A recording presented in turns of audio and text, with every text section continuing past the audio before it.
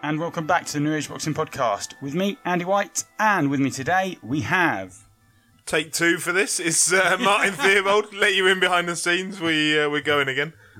We're probably going to have to go again, just looking at the traces. No, we'll be fine. We'll crack on. All right. Yeah. Nice and early on a Sunday afternoon for you guys, you know. How we all doing? How's your weekends, Andy? What have you been up to, bro? Why do I tell you anything before the podcast? Why? Why do I do it? Just be grateful we don't record. You love me like a brother. That's why. It's been busy. It's been a wet weekend, mate. You've been busy. It's been wet play. Fuck's sake. Right. So Terry, No. we're like children. This is juvenile. give someone a little bit of information. Giggling. Like, And it forms the basis of a podcast. yeah. Oh, let's tell everyone about... No, there's not tell everyone about... Ah, look, man. See, I'm not drinking now, so I feel righteous. I'm just looking at you guys, feeling for you, What do going, you mean you're not drinking? What, full stop? yeah, I've got 3 weeks dry. Good. I know, man. It's step 1 of 12, guys, so, you know, just bear with me on this one. Just, you know. May 20th. We still meeting people? You coming out? You having a beer, Terry? Mate, if anyone can find me some decent tickets, I'm not standing in some top tier for 55 quid. I was trying to find the 110 ones, but you can't get any decent fucking seats. I can't believe the Frank Warren show's sold out, so must be hiding them somewhere. Wait until 24 hours before. I'll give Ailing a call. Just be like, hey, Andy, I got some information for you. He still owes you 200 quid, didn't he? Fuck owes me 200 quid. I want my Offset it. No, just be like, mate, give me a VIP ticket. What'd you get for your VIP? Does anyone know? I don't know. No, probably. Do I even get like a Matchroom lanyard? You know, you get the little... Yeah, no, I think free bar and that, isn't it, normally? But May 20th, yeah, come down to Copper Box. We'll meet up. We'll have a drink. Fantastic. What are we going to do at the podcast, though? What? Good question. No idea. Let's do it live from there. Live from the Copper Box. Carrying the laptop around with me. I mean, the studio equipment. Carrying the studio around with you. And all the fans will hear is, oi, Theobald, on a word with you. You grassy. Yeah. Into the lion's den. Lord. I'm not going alone that night. That's why we've arranged the meetups. You've got some backup. You like going? You leave me there. If only people knew. It'll be like wrestling. You know when you see the group split up and there's this one guy and everyone just jumps out the ring and like, we'll see you later. Oh dear. Right. I suppose we should talk about some boxing, really. I don't think that's what the fans want. Not after this weekend. Not after this weekend. Wait, they're gagging to see Parker versus a Romanian taxi driver. Tell us about it. No, it's wank. Absolutely wank. Like, I know it's very difficult because Hughie Fury pulls out, you know, with 2 weeks' notice or whatever, so they have to get somebody in. And that bloke, to be fair, played his part. It wasn't his fault that the fight was shit. Hughie Fury, Joseph Parker should be there to carry it and, you know, finish the job quickly. But instead, he proved why he's not an elite level heavyweight. He proved why Tony Bellew must have been sat at home licking his lips. He proved why Dillian White must have been gutted sat in that studio and not flying over to New Zealand trying to pick himself up a world title because Joseph Parker isn't good enough for me. Yeah, and if you're a heavyweight, you must be there going, I would have fought for free just to get that belt. Yeah. Because I'm sure there were guys in shape. Look, Big Dom Akinladi was in shape. He could have done that. Razvan Kojanu. Yeah, but I ain't got a problem with Razgan Blue. You know, he took me home in a taxi the other night. He's a nice bloke. Taxi or Uber? I'm not going to confess my ways in case we've got any listeners of either. We'll isolate them. I know black cabbies don't like Uber drivers, so let's not go down that route. But Black cab drivers, we love you. Yeah. Uber drivers, we love you. We love human beings, okay? We love people. but no, look, Razvan, he turned up at 2 weeks' notice, relatively in shape, and he gave as good as he got to Joseph Parker. Joseph Parker wins it on points. It's a dull fight. Joseph Parker, it was just a sparring session, wasn't it? It was just a glorified sparring session where someone got given a belt at the end of it. That's all it was. I remember getting stick on Twitter after Parker's last fight where I said, this guy's trash. He has no X factor. I know Dave Allen says he might be the best of the lot. Disagree completely. He has no X factor. Every heavyweight needs something that makes him stand out. Parker's just a big half Samoan lump. Like you almost want to just give him a rugby ball and go, mate, you might be better at that. Absolutely. Like, he's an athlete, you can see that in him, but he's not a boxer. There is no ring intelligence, there's no power. And he didn't do what elite boxers do. He didn't move through the gears. Like normally, like great boxers will go, right, I'm in gear 1 at the moment and it's comfortable. I need to get this guy out of here. So I'm going to just slip into those higher gears. And if he can't keep up with me, he's going to get wiped out. Joshua would have knocked that guy out. Exactly. That's the difference. Klitschko would have knocked that guy out. Yeah. The Klitschko in the 11th round would have knocked that guy out. Okay, so the announcement's made that Hughie Fury and Parker is still going to happen, but it's been put back, right? And now it's going to be re-purse bidded. James Sunderland asks, surely that Frank Warren has to throw the kitchen sink at it now, secure the belt and milk it for 12 months. What can you tell me about the whole news around that? Okay, so it was announced that Hughie Fury is still the mandatory for Joseph Parker. And what they're going to do, Juco Events, who promote Parker, they won the first purse bid for the fight by a small amount to have the fight over in New Zealand. Hughie Fury pulls out of it at 2 weeks' notice. He's still mandatory, but what they're going to do, the WBO, who the title is for, is to do another purse bid for the fight. So this all starts to, if you put your tin hat on a little bit, it all starts to look a little bit suspicious that you kind of think Juco Events must have kind of looked at the whole Joshua thing and how boxing is over in the UK and thought there's probably a lot of money that can be made out of that fight not being in New Zealand but being elsewhere. They're going to re-purse bid it. James Sunderland querying about Frank Warren surely has to throw the kitchen sink it. I completely agree. Like, I think even if I had to go as far as to say, would anyone be overly surprised if there was an agreement made rather than it going to purse bids, if they actually came up with a price to have it over in the UK?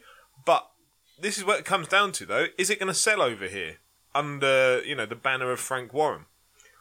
We're looking later on at, Josh Warrington fighting up in Leeds. The Frank Warren must have to put on his Eddie Hearn voice to ring up Juco Events and pretend to be, Eddie, and we can get, a big fight over here. Look at what we did with Joshua. Because Juco Events going to be very disappointed when they turn up for, Hughie Fury versus Joseph Parker at the MEN and there's 43 people sat in the fucking arena. I don't see that it has that appeal as a fight. Don't worry, we're rounding blokes up outside. Yeah. I think there's a different way of looking at it. And it's tomorrow will tell us what way Frank Warren will go. Because there are two big players in this. There's Bob Arum, who's in the background of Joseph Parker. So let's not forget Bob Arum doesn't have a heavyweight with a belt at the moment. And he's seen the money that's being made in the heavyweight division. And as always, this is Bob Arum, right? So when Bob Arum gets involved, it's normally serious. I can imagine Bob Arum saying, keep the belt on Parker. Let's have a Wilder fight. That's a big fight in America. It's a Vegas fight. Because the message from Joseph Parker was he won't fight in New Zealand again, which pretty much leaves London and Vegas as his only options. So, if, and we don't want this to happen, but if Hughie is given a ban of any length of time... This is by UCAD tomorrow. Then you can expect Aaron will be agitating for a Parker versus Wilder fight in Vegas. That will draw in all the money in the world. And then that leaves the winner of that in pole position to face AJ at some point. But as I always say, the big power broker in all of this heavyweight business right now remains Vladimir Klitschko. Because he can throw money at any champion to fight them. Daniel Saint asks, is Parker's lack of power as bad as it looked today, or was it a case of that he knows he's better and didn't really turn it on up to dismantle Razanov? I can't remember the bloke's name, if I'm honest. Go on, Terry. Who's he dismantled? There's this expectation that Parker has power, but there's no evidence of it. Like, he had Andy Ruiz Jr., and Andy Ruiz Jr. served someone a kebab an hour before he fought Joseph Parker. And he couldn't deal with him. In fact, he looked in trouble in large parts of that fight. Parker's what's good and what's bad about the ranking system in boxing. Parker's good because he worked his way up the ladder and got his chance. Fair enough. But he was nowhere near the best person ranked in the WBO. And he shouldn't be champion because there are guys in that WBO ranking that will beat him. So... Yeah, but then that WBO ranking, like, let's be perfectly honest about this, and I've got nothing against Hughie Fury, but he's beaten nobody of any note that should put him in a mandatory position for a world heavyweight title. Again, that's nothing against Hughie Fury. I'm a big fan of all the Fury team. I think Hughie Fury can go on to become a decent fighter, but, if we're talking about how the ranking system is flawed, the fact that Hughie Fury is anywhere near that, that mandatory position for a WBO World Heavyweight title is frankly embarrassing because he shouldn't be there. There's so many more deserving operators. But it's how it works though, isn't it? They have the convention and Warren goes there every year and he goes, guys, Billy Joe's not going to fight this year. I just need you to ratify that and agree it and we can all move on. I need to obviously take a few of these belts. So can I get the lightweight belt or can I get to keep it? Can I get the heavyweight belt as well? You know what I mean? It's like a shopping list. And then Aram goes, I'll have the rest of the belts.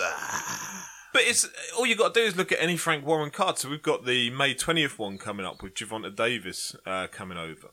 I haven't really looked through the running order for that. I know there's a few decent fights on there, but without looking through it, I can guarantee you there's going to be some WBO intercontinental fights, WBO European fights or whatever, because that's just, when we talk about how do these people get up the rankings list, is, frankly, it's not just Frank Warren, all promoters do it, is that, you essentially kind of, without saying it, you purchase some of these positions by, Jaws on the floor across the board. We'll have none of that grassing, mate. But that's what fucking grass. It's what promoters worldwide do, though, isn't it? That's why you have these intercontinental and silver belts and what have you. Is that you're lining the pockets of the bodies? But it's the fans' fault. And it's the fans because your fault. You'll sit there and tweet about this person's mandatory. He's this, he's that. At the end of the day, either we just accept that these things are fucking meaningless, which I think they are now. I think boxing's moved beyond belts now, and the belts mean nothing. They're just an excuse for people with weak arguments to justify their point. No one needs a belt anymore. If AJ dropped every one of his belts, he'd still draw. And that's the truth. A lot of the fighters now, like Mayweather said, a lot of the fighters now are bigger than the belts. From the up-to-date rankings that I can find, David Haye is still ranked above Hughie Fury in the WBO rankings. So why does that make Hughie Fury the requisite challenger for Joseph Parker? David's inactive, and he will probably need to come back on a win and then assert his right to either challenge Hughie for that number one spot or to fight for the belt. He's not far off. If David had beaten Tony Bellew, he would have been calling for a fight with Parker. That was almost the underground plan, was just to win that title and then try and unify. Senor Tasty asks, do you think people are getting carried away after... saying Bellew beats Parker after watching today's fight? Ooh, okay. That's a good question, though. Yes, for a number of reasons. Reason number one, what will Tony Bellew do when he has to deal with a 17-stone man? Punching him. And okay, he's not the most powerful puncher, but Parker's a lot more active than David was in that fight. And what's he also going to do when there's a guy who can actually resist the punches? Because let's be absolutely clear, in that Haye fight, Tony wasn't dominating. And, after the Achilles popped, David actually won a round. So if David on one leg can do that to Tony Bellew, let's not start sipping the Kool-Aid here. You know what I mean? Most heavyweights will batter Tony Bellew, and he knows that. He just needs a payday, and Parker's not his payday. Turns out that my information was totally bogus, and the WBA rankings currently sit, obviously Joseph Parker's the champion, Hughie Fury, the immediate mandatory contender. Hughie Fury, Christian Hammer. Christian Hammer! How gutted must David Price be right now? Well, yeah, keep going, it gets worse. Jarrell Miller, Big Baby, which is understandable. Yeah, I don't have much of an issue with that. Andy Ruiz Jr. Nah, okay. You fought for the belt, so you should kind of be up there. Kubrat Pulev, probably the best of the lot we've mentioned thus far. Dominic Brazil. I love the fact that you've managed to go down the list, and at parts you've added incredibility as you've gone down the list. That just says everything, doesn't it? Dillian White, probably better than most of the guys on this list that aren't Pulev. Tom Schwartz, up and coming, don't think he deserves that. Andrew Rudenko, seriously? Luis Ortiz, fuck it, I'm not reading anymore. It's like, but being serious, there's a Japanese guy. But that is and there's a Chinese guy in the heavyweight rankings. Hashtag there's a Japanese guy. There's probably someone from Hong Kong, and he's like 5'4", and he's just had too many Big Macs, and he just declared himself eligible. I'm now a heavyweight. So someone explain this to me. We have a Chinese and a Japanese guy in the rankings, but Ian Lewison's the WBO Asian champion. That's true. Why aren't they challenging Ian Lewison? Oh, that's just a horrendous list of names. There's nothing. That list is absolute AIDS. It's terrible. Right, can we just quickly clear up? Why on that list isn't there, on this WBO rankings of all the heavyweights in the world, why isn't there Anthony Joshua? Why isn't there Well, you Vladimir won't rank Klitschko? Joshua because he holds the belts with other organisations. yeah. So that's fine, I get that. You won't see Deontay Wilder. And that's across the board, is it, for all the other ranking organisations? You won't see Wilder, you won't see Joshua. Why you don't see Klitschko in there is slightly baffling. Expect to see him in the next rankings. I'd imagine once they speak to him and go, "Are you fighting again?" and he says, "For sure." He'll be just behind Hughie Fury. Oh, and in at number 2, we have a new entry. Yeah. Gaz French asks you to please tear into the awful MC at the Parker fight. He was doing one big walking hard on Jesus. I think you might have. He was one big walking hard on Jesus. I think there's a lack of punctuation in there. Okay. Yeah, okay. Yeah, we're there. We've managed to suss out what you meant, Gaz. That's because I read it beforehand. I'm a professional, right? I have to confess, I only watched the Parker fight, and no, actually, I watched Tom Zhu. Is it Costa Zhu's son was up beforehand? Yeah. So I didn't really see too much of the MC, but I can only assume it's the same MC they've had before, who is absolutely awful. But yeah, I didn't really see that effort. Is he worse than the guy that did the Dove box? Oh, he's a fucking awful. I see him at your call all the time. Dreadful. You absolute warriors! And it's some debutant against a journeyman. They've gone 4 rounds. It's 40-36. No one's taken a punch. They've barely bothered to throw one. You absolute warriors! You disgusting human. Like, clearly from a fucking MMA background or something. It's terrible. But, yeah, no, I didn't see the guy on Saturday. Okay, moving on. Canelo v. Chavez. Right.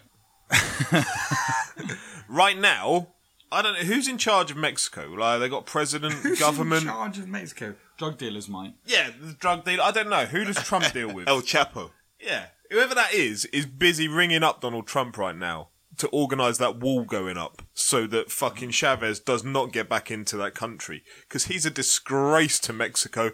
He's a disgrace to Mexican fighters. He's a disgrace to his name, his father. Okay, that sounds really, really harsh. But so why? Why? Because he's gone out on Cinco de Mayo, like the big Mexican holiday. He's fighting this all-Mexican... You know, he's come down in weight, we'll give him that. But he's fighting this all-Mexican fight against Canelo. he's the bigger man in it, naturally the bigger man. He's about half a foot taller, and he has done nothing in that fight. He has done nothing at all. And Canelo looked good. He walked forward all the way through it, throwing some nice combination. That left hook to the body was landing well, some nice uppercuts, working well off the jab. While Chavez just went on the reverse for the full 12 rounds. I'll tell you that the scores for the fight across all 3 cards were 120-108. Every judge scored it 12 rounds to none. That's how bad Chavez was. And this is meant to be, his dad is a Mexican legend, a Mexican warrior, been in some absolute, legendary fights. And his son goes out there, and he didn't go out on his sword. He wouldn't have taken a sword to the ring. He just went out fucking on a sofa bed. It was awful. It was such a poor display. Canelo, for his part, he did look good. And he is a good fighter, but when only one half of the fight turns up, he was an embarrassment to what Mexican boxing is about.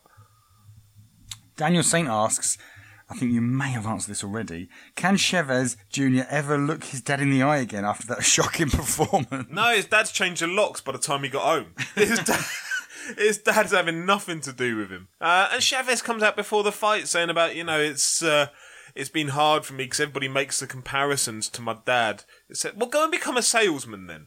Go and fucking sell used cars in Mexico. Go and sell drugs in Mexico. I don't care what you do, but don't try and steal a living off of your dad's name. Now, don't get me wrong, he was the WBC middleweight title holder for a period of time before Sergio Martinez came along and wiped him out. So he's got a good pedigree, he's got a good record, but he's got no heart, he's got no bottle. The man's quit on his stool before. He should have quit last night. There would have been more dignity in quitting than going through those 12 rounds and just not being able to pick up a single round in a 12-round fight.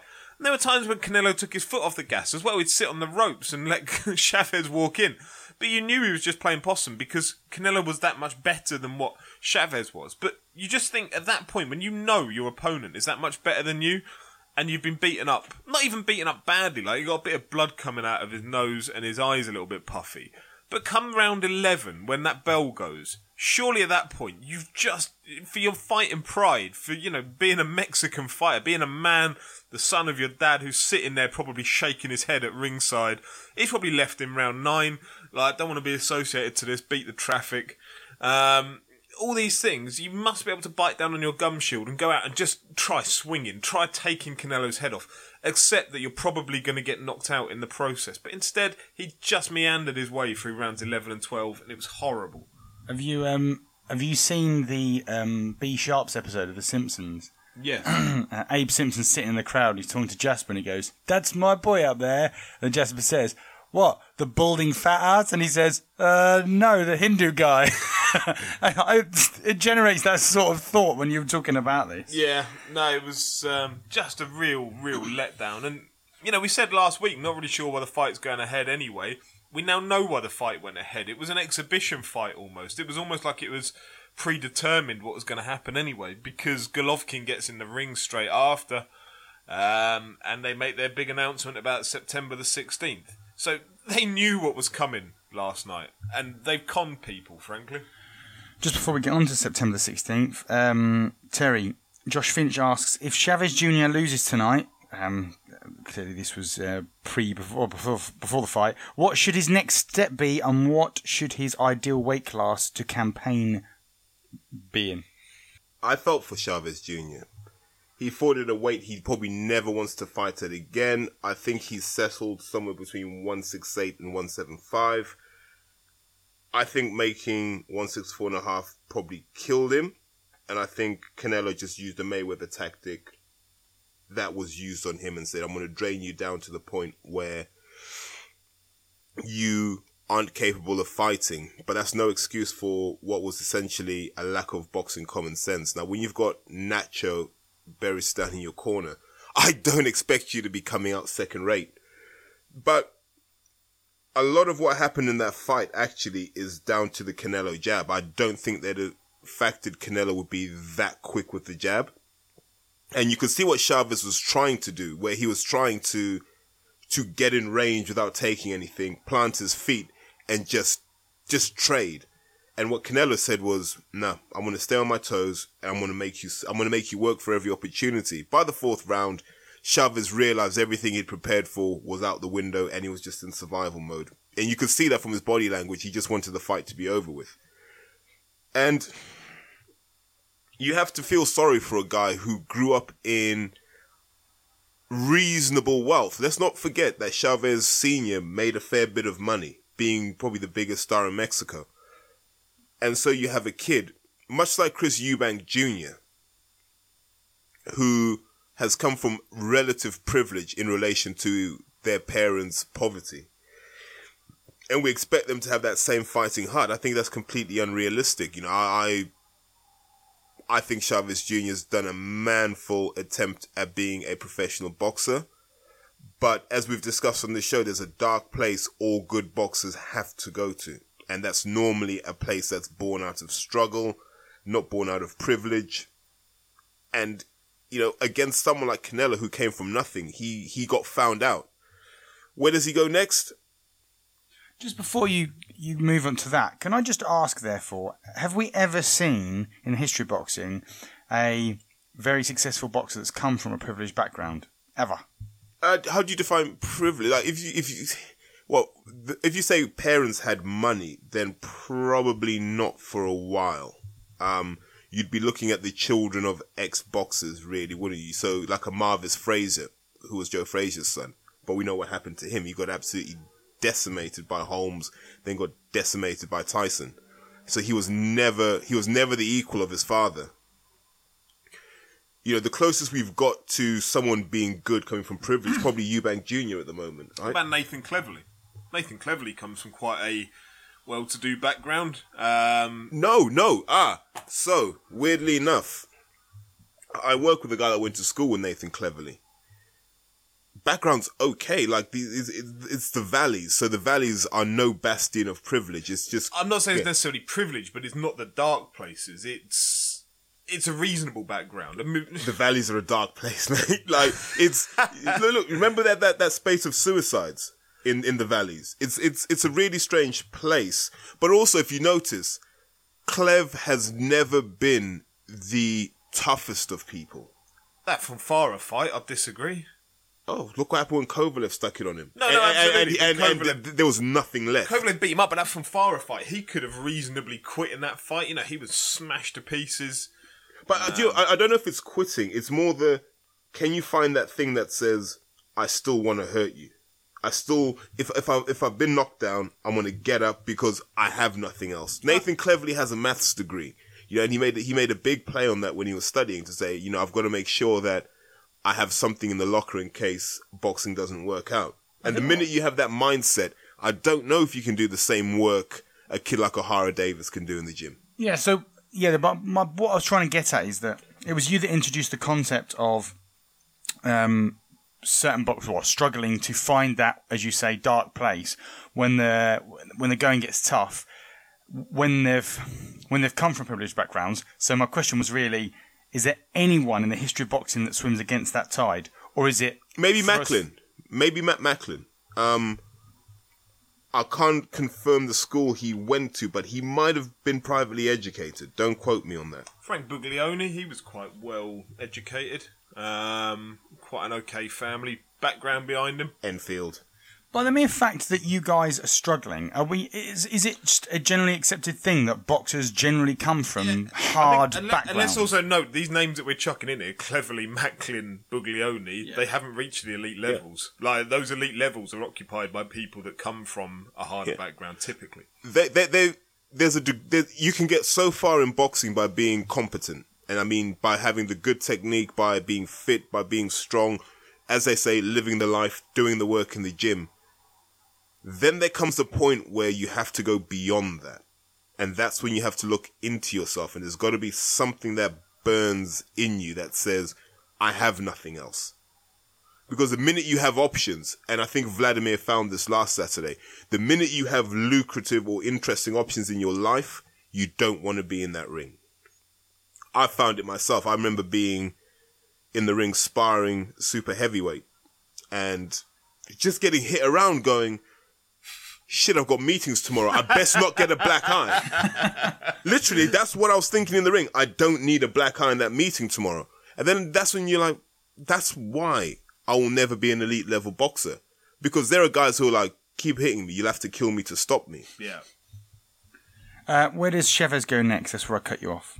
I can see them setting up a fight between him and David Benavidez at 168. It'll play well with the Mexican-American community. David Benavidez is 21, 22, boxes at super middleweight. I mean, he's the younger brother of Jose Benavidez, who used to spar Manny Pacquiao a lot. I think he boxes at light welter or welter now. But David Benavidez is real talent. So I can see them using Chavez Jr. at some point as a name to really cross him over and bring him into the mainstream. Right, so the big announcement last night then this weekend was 16th of September. Golovkin versus Canelo, the long-awaited. What do we think? Yeah, why are we getting into this position now in boxing? We saw it with Joshua when he took out Molina, and then they bring Klitschko into the ring, and, oh yes, we are making the fight. Who wants to see the fight? Who remembers that? Fucking terrible. From Jamaica, yeah? Yeah, that Jamaican Vladimir Klitschko. Yeah. Big Vladimir. Vladimir Klitschko. As they call him back in his homeland. And so who remembers that at the O2 when they paraded it around the ring? So after last night, that was painful. Yeah, so after last night's equally painful fight, they bring Triple G into the ring and they announce that these two are going to fight. It wasn't quite as friendly as the whole Joshua Klitschko side Which of would it. have struggled to be any more friendly unless they were kissing. Yeah, I mean, shy of one of them inserting a penis into the other one, it couldn't have been a lot friendlier. After you. No, after you. Yeah, so they get these two in the ring and they announce that September 17th in Vegas, you're going to get the fight for the WBC title, the IBF title, the WBA title, all at middleweight, so it's not going to be any catch weight. It's going to be £160. It's going to be Triple G versus Canelo. It's a fight people have been wanting for however long. You kind of now suspect, look, Triple G went out with the last fight. God, the guy's name's escaped me now. Jacobs. Danny Jacobs, that's it. Didn't look 100% himself in the past. Don't you know who Danny Jacobs is? Oh, God. Yeah. Oh, yeah, that's two of us now. He's going to have a fit. He's going to have a piss fit, mate. That bloke will be back again. He's not listening anymore, mate. You offended him. There's an iTunes review where Andy once didn't know the name of Danny Jacobs and this guy went mad at him. So I've just repeated it. But, against Danny Jacobs, Triple G looked like he'd maybe slipped a level or two. You could say arguably the same against Kell Brook. So is it a case of being cynical on the Canelo side of it that he's seen that now is a time to strike with Triple G, and so they're signing it off for September? Maybe, but then this was announced, don't forget, last year that it would be September this year. So I don't know why people are necessarily surprised, other than the fact that people are actually doing what they said they would do in the first instance, which is quite surprising sometimes within boxing. But yeah, September 16th, a fight that the middleweight division needs, really. And it leaves Billy Joe Saunders without a dance partner once again. He's got the guy that took out Tommy Langford to deal with down in London. July time, is it? But, presumably Billy Joe Saunders he's got to fly out to that. He's got to be ringside at that. He's got to be in Vegas getting his face known. Because if not, he just becomes slightly more irrelevant. Is he a legitimate challenger to the winner? He's the most legitimate challenge in the division. I think the loser is probably the most legitimate challenger to the winner. Who's going to rule out a rematch? So, Billy Joe Saunders could be left on the sidelines for even longer. Well, in quite terms possibly. of relevant fight. Yeah, but then it's his own fault. He should have been more active. Yeah. No sympathy with it. Terry, what do you think to the whole announcement? Excited for it, or...? So I remember being sat in a lecture hall with a group of MBAs and other scumbags. And this guy's giving a talk about marketing in the modern era, so marketing in the 21st century. And the first slide he put up was, everything's about a story. And clearly, Eddie Hearn has embraced this. You can imagine De La Hoya has embraced this. And it's a whole notion of the story. And what the story is nothing can just be an event in itself because people will just come, consume it, and leave. There has to be something before, during, and after. And that's all that they've done with the Canelo thing. Is the Canelo Triple G thing was always, we'll build it up. We'll have these two young lions, well, young and oldish, working their way up, clearing up various divisions, and we'll build up the interest in them fighting. And then we'll have some near misses, just like a wrestling match. You have your near falls, a couple of 2 counts here and there, and you're like, what's going to happen next? And then it happens. So the fight gets announced, everyone gets what they want, and now you're like, what's going to happen afterwards? And Martin was right, you're probably going to get a rematch. I think this is probably psychologically an easier fight for Golovkin after having seen Kell Brook do what he did, because it proved a number of things, and I don't think we can underestimate the parallels between Canelo and Brook. Canelo's a bigger version of Brook. He has great timing. He has great ring intelligence. He never panics under pressure. And clearly he's got the punch power and punch accuracy to handle someone of Golovkin's size. I don't make much of seeing those two stood next to each other and Golovkin looked taller. He could have had those Cuban heels on, anything.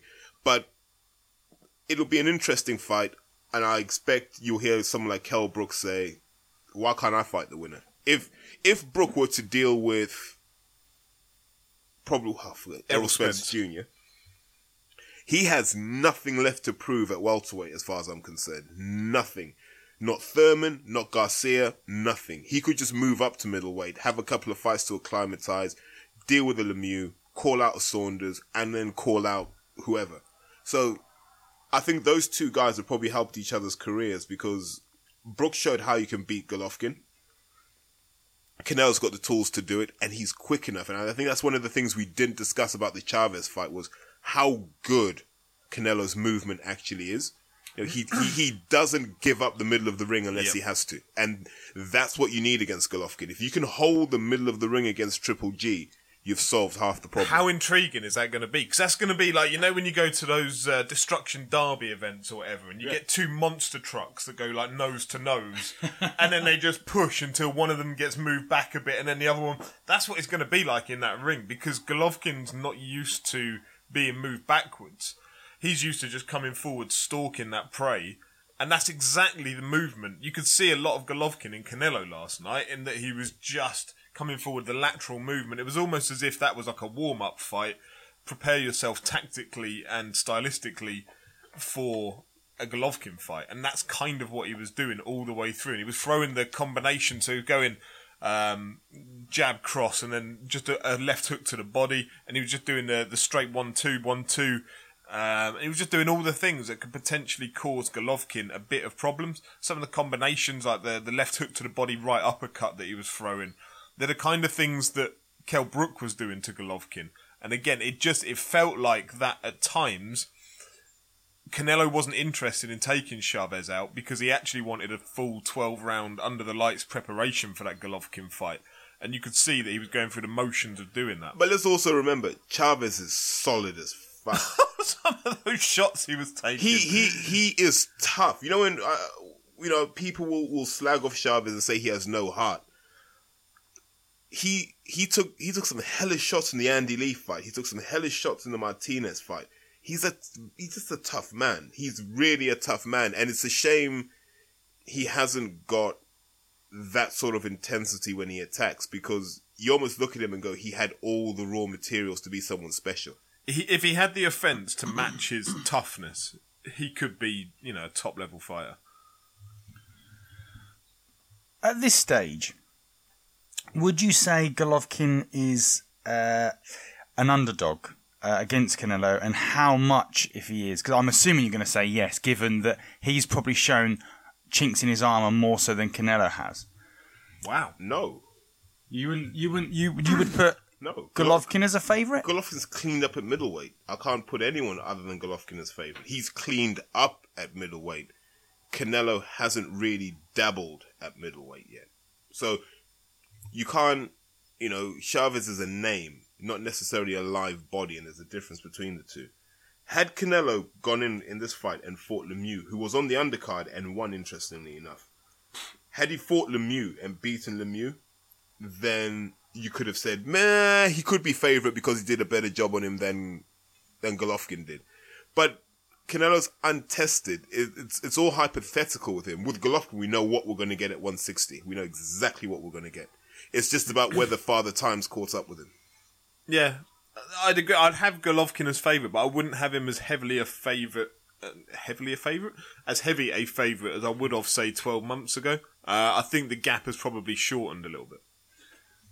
So has Canelo taken it, given that he's been so difficult to nail down for the fight for so long, why hasn't he taken it if he's still an underdog? Because he must know that. The time's running out for Golovkin. If he's not a young man, he's, 33, 34? He's maybe got 2 years, 3 years left. And in that point, you can expect him to get beaten. He's going to get beaten at some point, you suspect. Because he seems to be slowing down a little bit. Maybe a Danny Jacobs rematch and he'd get beaten. Who knows? But I think that was so close, that Danny Jacobs-Golovkin fight, on the scorecards in the actual fight itself, that, that's the biggest fight out there, the Golovkin-Canelo one. And Canelo can't risk, putting that off another year or whatever, because at that point, if Triple G loses in that period of time, if he loses to a Danny Jacobs in a rematch, then that fight, like the Danny Jacobs fight, isn't going to be huge for Canelo, and the Triple G fight will no longer be huge for Canelo. So now is the time to do it. Okay, we've got a lot of questions regarding Tyson Fury. Oh, can I jump in? Oh, yeah, go for it, yeah. You were saying earlier about boxing being about timing and this announcement of Triple G versus Canelo. What about the announcement by Frank Warren this morning, Sunday morning at 8:30, when the whole boxing world has got its eyes set upon Triple G versus Canelo? And Frank Warren's Twitter account puts out, "We've got the rematch signed between Liam Smith and Liam Williams for a WBO eliminator for light middleweight." You think that's the biggest fight you can possibly make, that Frank Warren can make, an interstable fight. It's a rematch, it's one that's got people interested. You've only got one opportunity to announce that fight as an exclusive, this is happening. And you do it at 8:30 on a Sunday morning, 9 o'clock maybe on a Sunday morning, when the whole boxing world is getting hyped about Triple G versus Canelo. It seems like today would be a very good day to bury bad news. To put out that you've got a really shitty undercard for another fight or whatever, because people won't pay any attention to it because they're talking about Triple G Canelo. Don't announce your biggest fight that you can make within your stable on the same morning as the entire UK boxing scene is waking up to see that the biggest middleweight fight we've been asking for years is taking place. I just think Eddie Hearn wouldn't do that. Eddie Hearn would know when to time it. He would manage that announcement better. He would manage it, stage manage the whole build up to it, not put it out this morning when, frankly, nobody cared. That would have gone through so many people's Twitter feeds or whatever. It's a rematch I don't necessarily care that much about. When I spoke with Joe Gallagher and Liam Smith a couple of days after the first one of that, and Joe Gallagher, rightly so, was saying, well, we'll give them a rematch if they want it, but I don't really want the rematch. Liam Smith won that fight. You can say it's a headbutt. Liam Smith won that fight. Liam Williams pulled himself out of the fight. The referee didn't stop the fight. Liam Williams in his corner stopped that fight. So why are they bitching about wanting a rematch? They're the ones that pulled themselves out of it. Headbutt or not, Liam Smith walked away with stitches above the eyes. He didn't pull himself out of the fight. It wasn't necessarily a fight that either Smith or Gallagher were particularly interested in at the time, so they must be getting paid fairly well for this, and there must be opportunities coming off the back of it, because I say it wasn't a fight they really cared about. And I think it's going to be a fight, I say you've lost that opportunity to make a big announcement about a big fight, and it just is such poor in terms of, your job as a promoter is to hype these things and build them up. Eddie Hearn wouldn't have done that, and that to me sums up some of the differences as to why one sells out, the MEN, the O2, etc., and one is struggling to sell out Josh Warrington this week. See, I personally think it highlights Frank Warren's arrogance, and that comes out in several ways. When you've gone to his shows and he refuses to update, and you'll sit there and you'll just look. It's like he's running Windows 97 still. Yeah. Guys, is this all factual? You don't want to hurt anyone's feelings. Yeah, in case Sandy Sailing is listening, he might get upset. I remember I'm on this podcast as well, right? I don't want to lose the shirt off my back. I don't want to pay 25% of my salary. You'll sit there watching a Frank Warren show, and like there'll be 45 minutes of an empty ring with like, as far as I remember, no music, and then occasionally you'll get a piece of music. But and you then want Sweet Caroline all for the entire 45 minutes on loop. on repeat. Yeah, just keeps. Frankly, I would take that against an empty ring. You wouldn't. I know what you mean. Like, when you go to a Matchroom event now, it's an event. When you go to a Frank Warren night, it feels like boxing in the 1970s in a leisure centre. But also, like, if someone said to me, replicate a Frank Warren show, I reckon I'd have a much greater confidence that I could replicate a show like that than if I had to replicate an Eddie Hearn show. Because an Eddie Hearn show feels so well, like, stage managed, and the timings for everything, like, tick, tick, tick, it goes along like clockwork. But that's Sky, though, isn't it? When you watch... Well, maybe, but when you watch Frank Warren, Frank Warren's put himself in a position where he's got what he's got and how he's got it, and he's managed to put himself in a position where it just feels so clunky so. But we poorly discussed managed. this last week, didn't we? The whole idea that at some point you got to pass on the legacy in order to pass on the money. And Martin and I were talking about this earlier.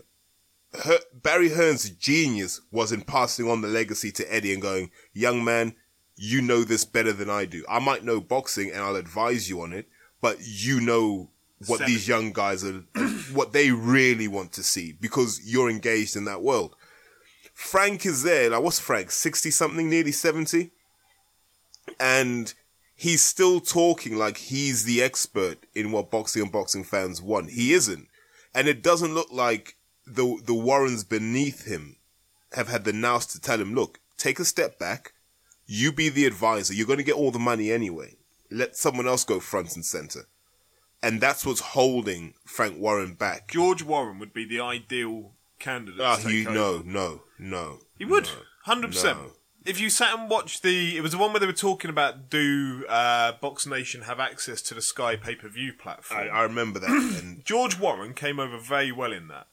but it's not, you couldn't sit him next to Eddie Hearn. No way in hell. You need someone like Eddie who is ridiculous. Do you know where, if you look at all the like Vince McMahon, a guy who, there's a line here, there's a line of credibility, and they just regularly step over it. And they step over it because they know if they spread the lie often enough and long enough, it becomes truth. And that's not to say promoters lie, just in case anyone and their representatives are listening. But take the example of 1.5 million pay-per-views for the Joshua Klitschko fight. By the time he said that, I don't think he had a clue how many pay-per-views had been bought because you have to go through the reconciliation process, right? Because you can buy and cancel. And yet, by the time he says it, 500 people retweet it going, it's a fact. 1.5 million. It's a fact now. It's 1.5 million. You can't change it. Even if it turned out that was bullshit, it doesn't matter. So, I don't think Georgie Warren is that sort of guy. I think he's a guy who is a good young man. And you wouldn't mind hearing him talk if you're in the boxing industry because he's a breath of fresh air coming out of Queensbury. But he's not going to get Andy White excited about anything. He won't make Andy White sing Sweet Caroline. Well, you can't both have Sweet Caroline. Maybe they could think of another one. Bit of Cliff Richard, Wired for Sound, Mistletoe Wine. Why not? Maybe you are the next candidate for that position. Listen, the check's big enough, man. I mean, I live the life. I've been in camp. I'm in shape. I'm feeling fantastic, you know. I'm not convinced that you need someone the same as somebody else. If you're going to create something like a duopoly, then you may need completely contrasting styles. No, but Frank is the contrast. Eddie's all Bugatti Veyron, and Frank is all Ford Mondeo, right? And some people like Ford Mondeos because they've got 4 doors. Fair enough, yeah. But when you drive a Veyron, people look at you. No one looks at you when you drive a Mondeo, and that's what the Hearns realized. You know, it's about the appearance above all else. And Frank Warren hasn't grasped that yet. And the weird thing is, he has the more talented stable.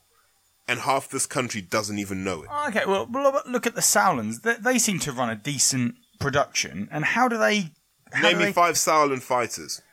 Okay. So my questions were going to be, how do they conduct themselves against Eddie, in comparison to someone like Eddie Hearn? No, I'm taking the piss. So I like Callie and Nisa. I've met them through some of the guys I know in boxing. They're good people. They can be the life and soul of a party. Just put it that way. They know what they're doing, but their market is not the UK. Their market is Germany, which is a completely different cultural context. So Germany is just, this man will fight this man at the Borussia Dortmund stadium. Doors will open at 7 o'clock. Hope to see you there. And everyone will show up. They don't need the fluff and the detail. It's like, do we want to watch boxing? Yes, we'll go there to watch it. Fantastic. Yeah, but they have, like, is it just for the sort of exported fights? They have rock bands playing whilst the fighters walk out and stuff like that, which they had for the Arthur Abraham fight. Yeah. No, but they know their market, right? So they're successful in Germany and the Nordics. I know people go, oh, the Sauerlands are small because they don't see them. But look how many fights happen in Germany every week, and there's a Sauerland fighter involved. You know, they have a good stable, and they make enough money that they don't need to be here. Because it's like, why do you think Vladimir fights in Germany and not here? He's not German, but he makes enough money there. You know, you got 60, 70,000 for every fight. You know, Eddie talks about 90,000, and as a one-off, that's impressive. But Vlad can do 60,000 fight after fight after fight after fight. So there's something going right between K2 and the Sauerlands, which is they understand their cultural context. We love bells and whistles in this country, and Frank's not giving us the bells and whistles at the moment. He's not giving us the explosive confrontations that we need. You know, he hasn't given us a good confrontation, I don't think, since Cleverly Bellew. But I think an interesting gauge will be Josh Warrington this weekend up at Leeds. Sold out. Is it? That's what my lawyer told me to say. Yeah, that's not what the website says. The website will get sued. You crossing conveyor belt. You just don't know when to stop, do you? Loose lips Theobald does it again. One day we'll have to... dear. Copper Box Arena, for context. For fuck's sake. But no, Josh Warrington for years on Sky has been selling out the First Direct Arena up in Leeds, and many people put it down to, look, he's got these connections. He goes out and hand sells every individual ticket. He's got that Hatton-esque kind of likability about him. He's got the connection to Leeds Football Club, and so the First Direct Arena, you know what it's like. You remember seeing the beach ball fly into the ring one night and all these kind of things. It's got that the Eddie Hearn dream crowd of like a load of people that don't really care about racist the boxing. Northerners. Yes, the Eddie Hearn dream crowd. But a load of people that don't necessarily care about the boxing, but are there for the piss up the event and to see Josh Warrington go out and fight. Which is always ironic given that Josh Warrington's not had a fucking interesting fight for the last 5 years. But, you know, they get bored by round 10 and that's when they just start punching each other. It'll be interesting to see if Frank Warren is able to sell out that First Direct Arena, because the assumption has always been that it's about Josh Warrington and, you know, his connections to the football club. Was it that, or was it that Eddie Hearn could sell Josh Warrington that way? Because, if I'm honest, I kind of forgot this fight's coming up this weekend. And why is that? Is it because it's not drilled into my consciousness like Hearn would have done? So are those Leeds fans going to be as aware that Josh Warrington is fighting? This is his first fight at Leeds since signing for Frank Warren. Let's just see if that stadium or the arena is sold out and to capacity, and if it has that same vibe that it had under Hearn, or are there going to be empty seats? Because if there are, that's a bit of a bad indictment, really, of where it's at. Okay, heavyweight boxing. Back to this. The fallout from the Joshua... Oh, well, if we're going to do fallout, we missed a question last week from Sam Khan, and it's probably more relevant now, actually, now that we've had a week to reflect on it. And what she was saying was, it all seemed a bit different on Saturday in terms of the Matchroom Joshua relationship. And I think if you look at what's happened in the 7 or 8 days since, Joshua still hasn't done an IFL interview. The only one he did was like Ring News TV or something. He did one on a Sunday with some guy who had like 300 views, basically. You saw the whole Team Joshua thing, and basically Eddie Hearn looking like a jilted girlfriend in the background going, where do I fit into this picture? And you've almost got to start looking and going, what's the real relationship between Anthony Joshua and Eddie Hearn now? Because Eddie did an interview on, I think it was Friday, with James Helder, not Coogan. Yep. Wow. In a pub garden or something, wouldn't it? Yeah. Look like? Yeah, it looked like it was like sort of either North London or Hackney. Definitely looked like there was some 38 buses going past. It wasn't the standard Matchroom headquarters interview with Coogan. Yeah, which was interesting because after such a big event, normally what Eddie will then do is he'll give you that presidential address that says, we've just done the biggest thing ever, 300 billion pay-per-view sales, 90,000 in Wembley, another 80,000 in Old Trafford, just watching on an iPad. And you'll get that really, really big, I mean, like, it's Eddie's moment of triumph. And then he tells us everything that's coming next. And we haven't had that. And look how long it took for Eddie to speak on the fight. It's almost as if this has been a Joshua run event. And if that's the case, cool. Because if you notice, the size of Team Joshua must be the size of Team Matchroom already. Yeah. So there can't be much overlap because Joshua's got to look after his people. So I imagine we're seeing Anthony Joshua stepping away from the Matchroom IFL axis. But didn't he send up a flare showing this intent the minute he said that he wanted to be a billionaire? Clearly that was going to be more likely if he wasn't... If he was running his own show, yeah. Well, yes and no. So let's look at AJ. Like, so I've had a week to talk to guys in the States, and the general feeling was that wasn't a big deal in America. Joshua fighting Klitschko was not a big deal. So he's going to need someone to carry him in America. Heyman, maybe? Yeah. Can you get the Mayweather seal of approval? Is that what you need to translate? Don't know. He definitely can't use Eddie Hearn for that because Eddie has no presence. Like he's just a nice English guy in America, so that's no good for him. Eddie can neither can Eddie open doors in Africa where there's a lot of money for AJ because someone will put up 100 million for AJ. There will be a government with it in gold ready to pay. Yeah. Asia, all these things that Eddie can't do for AJ, and you're starting to look now and go, so what does this mean? And because no one's been explicit about it. And Joshua hasn't really touched on it. Like, I haven't really heard him say, thanks to Eddie for getting me this far. Which is the first time, because if you notice, most people will thank Eddie for the opportunity. Joshua doesn't. So it'll be interesting to see how this relationship evolves. Because Eddie said he had an 8-year plan for AJ. And I'm like, I think it's 8 months more like. You better speed it up, like. Yeah. Whatever you want to get out of him between now and the end of the year because he'll serve notice to quit. When technically does his contract expire with Eddie Hearn? Next year, I believe. So I thought it was the end of What part this though? year. I thought it was the end of this year because he signed a 3-year deal in 2014. I don't know if he's extended that. No, I think as far as I'm aware, it's about this time next year, ish. So that's two fights. How many? Yeah. I was just about to say. I think we discussed it last week, didn't we? About what would the plan be? Is if he's only got 2 fights, you can be assured that it's not going to be a Pulev and an Ortiz. If Eddie can get his way, it's going to be Wilder and Fury or whatever, because that's the big ones that Eddie can try and make some money out of. But without the belts, though, he's going to have to drop a belt for Eddie to get what he wants. Yeah, as we were saying earlier, though, how many AJ fans are going to, not turn up because the WBA World Heavyweight title isn't on the line? Not one, I'd suspect. What strikes me is that it doesn't take very long before the boxer is bigger than the belts. Do you know what I mean? Oh, absolutely. Yeah, because the world Mayweather. boxing is so fractured. It just like there comes a point where it just totally outstrips the necessity. Is there any fights? Is there any belts on the line for Golovkin, Canelo? I don't even. You said earlier 3 of them. Right, but I wouldn't even care if there wasn't. But it's a bit And the IBO, right?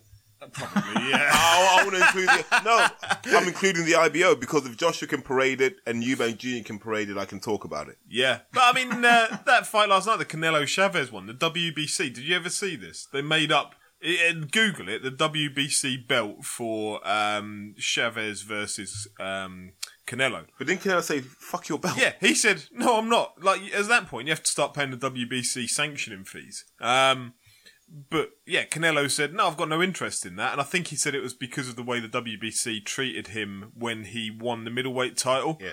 And they tried to force him straight away into fighting Golovkin when he had legal issues going on elsewhere. So he said, nah, fuck that, I'm not doing it. And so the WBC have issued some Mexican specialist belt for the fight last night, and it is horrendous. You found it, Andy. It looks like a snake has gone to an LGBT parade and then ended up being turned into a WBC belt. It looks like you've taken a group of primary school children and said, create a belt that reflects like all the colours of the rainbow or something. I tell you what all it is. The creatures of the world. For anyone that lives in Hackney or maybe in that hippie part of Bristol, you know when you see those people dressing in dashikis, white people dressing like they're from fucking Ghana. It's that sort of kente fucking print on the belt. It's embarrassing, and it's embarrassing seeing those people. They try and do the traditional dance as well, these fucking bellends. He looks embarrassed just showing it, doesn't he, really? Yeah, and so the WBC issue this special belt, and I say Canelo said, no, I'm not interested in that. So did that fight last night need a belt? No. Did the WBC want to cash in and make a belt? Yes. It needed an opponent, though. Okay, fair enough. Right, let's move on to Tyson Fury, which has been heavily spoken about, given we're talking about the heavyweights. First of all, a question from the Boxing Madman. Will Tyson Fury ever fight again? Lots of false dawns lately. Also, should David Haye return or retire? So obviously that's twofold. I think we're fairly confident Fury's going to come back, right? What they should have done, Team Fury, in my view, 6 months ago, just put a blackout. Like, just put an absolute media blackout for the whole team. Given that they knew this UCAD stuff is coming up this week, we'll get the results of to find out whether they're going to get a ban or whether they're just going to backdate the 2-year ban or whether there's nothing at all. Don't know. Given that he still hasn't got a boxing licence, Tyson Fury, which he can then reapply for dependent on the UCAD outcomes, they should have just put a blackout on so that nobody has to keep asking these questions. Because, fans want to know the answers out of Peter Fury. Fans want to know, could Hughie Fury have fought over in New Zealand? Or was he still banned under this UCAD investigation? I don't know. But the fact is, there's so many questions that don't get answered. Yet we get loads of other stuff out of Team Fury about different things. They should have just shut the doors for 6 months. I'm caught between a rock and a hard place on this one. I think the stuff Tyson's been putting out in the last couple of weeks has been gold. If ever you wanted to create the antithesis of Joshua, what Fury's doing now is marketing genius. It is literally saying, look, here's a man on the road to redemption, but while I'm on that road, I'm going to keep smiling and having fun. Meanwhile, I'm going to share with you my fight back from depression. He's almost doing it in exactly the opposite way that he won the title, where you're warming to him now. And you're like, actually, I want to see Tyson fight again. I just want him to get healthy first. Let me worry about that. When I see Tyson at about 21 stone, 20 and a half stone, 21 stone, then I'll start thinking about will he fight again? Because right now, he does look like a long distance lorry driver. Let's not lie about it. Like Tony Soprano. Yeah, he looks absolutely massive. But boxing needs Fury. And the UK anti-doping, I discussed this last week, and I was criticised for having my tin hat on. It's not. Because if it was just Hughie Fury, they would have dealt with this in a split second. There are people sat there going, is there a way we can punish one and not the other? Because we need the other one for the revenue it brings in. Hughie's young, he can come back again. We can't lose Tyson for 2 years. And despite what Eddie Hearn says, in his heart of hearts, he knows he can't lose Tyson for 2 years. So I don't imagine we will lose Fury. If they ban Fury for 2 years, heavyweight boxing's dead. Full stop, is dead, and everyone knows that. So let's see what happens. If he boxes again, great. If Tyson Fury doesn't box again, so what? He conquered a mountain many said he wouldn't do. So, that being said, he proved he was the best heavyweight in the world, and he actually proved it. Okay, Craig, FightTalk.net asks, does Tyson Fury right now beat any of the top 10 heavyweights? And by that he means at boxing, not drinking / eating things. Does he beat any of them? Yeah, he beats probably 5 of them, maybe 6 of them. The only ones, in my view, that he wouldn't necessarily beat right now, Klitschko, Joshua, Wilder. He's too fat, and like I think ability-wise, he'd crush him. But look at the size of that belly, though, man. Like you're just gonna. But it depends which video you see. I saw one the other day where he was dancing some really Camp Bluff song. Tina Turner. That's it. Where he looked huge, but then there was one like the day before where he looked a reasonable shape on the pads. And I don't know which one was filmed like that day and which one was filmed Ages ago. Yeah, but one of them is misleading, and I don't know which it is. Look, my answer is this. Let's get Fury down to 20 stone. At 20 stone, he beats everyone. At 18 stone, he's untouchable. But I think I heard the interview he had with, I think it was Steve Bunce, and he was saying he's like 26 stone. Yeah, that was a gleaming interview, by the way. Yeah, absolutely brilliant. What he said it was that he wants to dance around Joshua, and he's on the road to rid the heavyweight division of frauds. Yeah, he's just like all these muscle men. I love that he's like, I want to deal with this muscle man. He's not a boxer. What's he say? There's a reason we call it the sweet science. You know, it's not about lifting heavyweights in the gym. It's about science. And they're the moments where Tyson Fury elevates the heavyweight division, because he's that antithesis where Joshua has that sort of Joe Frazier-ness about him, quite conformist, quite plodding, basic, crude. Fury gives you all that light and entertainment and controversy that you want to see in your heavyweight champion. As we said before, heavyweight champions are normally horrible people. That's just boxing history. I agree with all of this, but this is what I was saying about having a blackout on the team, because look, I agree. I've enjoyed seeing all the Fury and Saunders stuff out in Marbella. They make a great little double act of like quite an amusing pairing. But at no point is anybody answering the question about what's going on with UCAD. You know, are you clean? All this stuff about boar meat. The one part of the team will say apparently that they're going to plead that it was an infected boar that caused the issues, and then other people are saying they're not going to plead that. There's all these questions outstanding about his actual ability to legally get back in a boxing ring. Okay, far be it from me to sort of like speculate to any wrong dealings, but is it possible that the Furies could already know the outcome of this meeting before it even takes place? No, I'd be surprised. I'd be Really? surprised about it. I think No. Look, there are back doors into UCAD because there are too many coincidences happening. You can have people on the inside because remember, it's like journalism, right? Journalists are football fans, so they can operate with both hats on at the same time. It's the same with UCAD. A lot of those guys are probably boxing fans. So Frank would have had the feelers out. I'm sure Frank Warren wouldn't have invested the time and effort he has in the Furies if he didn't have an indication of it could go one of 3 ways. And he's probably done the calculation and gone, we can live with all 3 of those. I don't know what they are. It might just be, we suspended you, but time served. So you're back. With a reprimand as to your future conduct. It might be something which I think is a likely outcome. But then, as I say earlier, does anyone know if Hughie Fury could legally have boxed against Joseph Parker at the weekend? I don't know. Given that there's still this UCAD investigation of which the answers aren't going to come out until early in the week when people might have listened to this, but that Joseph Parker fight date of Saturday night, the investigation hadn't been completed and announced by that point. So could he have legally actually even done it? So I think the investigation had been completed. They just delayed the hearing. Oh, I've no doubt that it's completed, like, unless they're working right up to the wire on Sunday evening, like, getting all the paperwork together.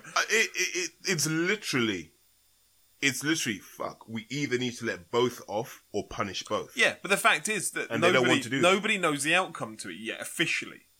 And so could Joseph Parker, Hughie Fury have even legally gone ahead? I don't know. I think you can, in the same way that, let's say, until a decision is made, providing that Hughie still has his license, then he is licensed to box. Is it innocent until proven guilty? Yes. And then if something were to happen tomorrow, then that result will be valid, but because he couldn't box going forward, he'd have to just forfeit. Well, that's true, because actually the Tyson Fury-Klitschko fight fell under the same investigation that's going on now, I think, because it's been going on for 2 years. So that fell in the same investigation period. Hughie Fury has fought in the last 2 years whilst he's under investigation. I think they'll just backdate it to when they Stop last fighting. Yeah, it was sensible enough. Everyone, we're kind of bored of this now. If I'm being honest, we're just bored of that one. They're not catching the real dopers. They're not catching the guys who are revealing all kinds of nefarious symptoms. Just going back to the second point that the boxing madman came up with. Should David Haye return or retire? Return. Retire. What's he got left to prove? Bellew. Yeah, but what if he breaks down again? I don't think he will break down again. I think, he's dealt with something he thought he could fight through. And fighters do this a lot, where they're like, nah, it's only Bellew, didn't have to do anything. But he had to. So, he's had that, and sometimes you need that loss. Remember we discussed going into that dark place. You've got to go into that dark place, and just go, right.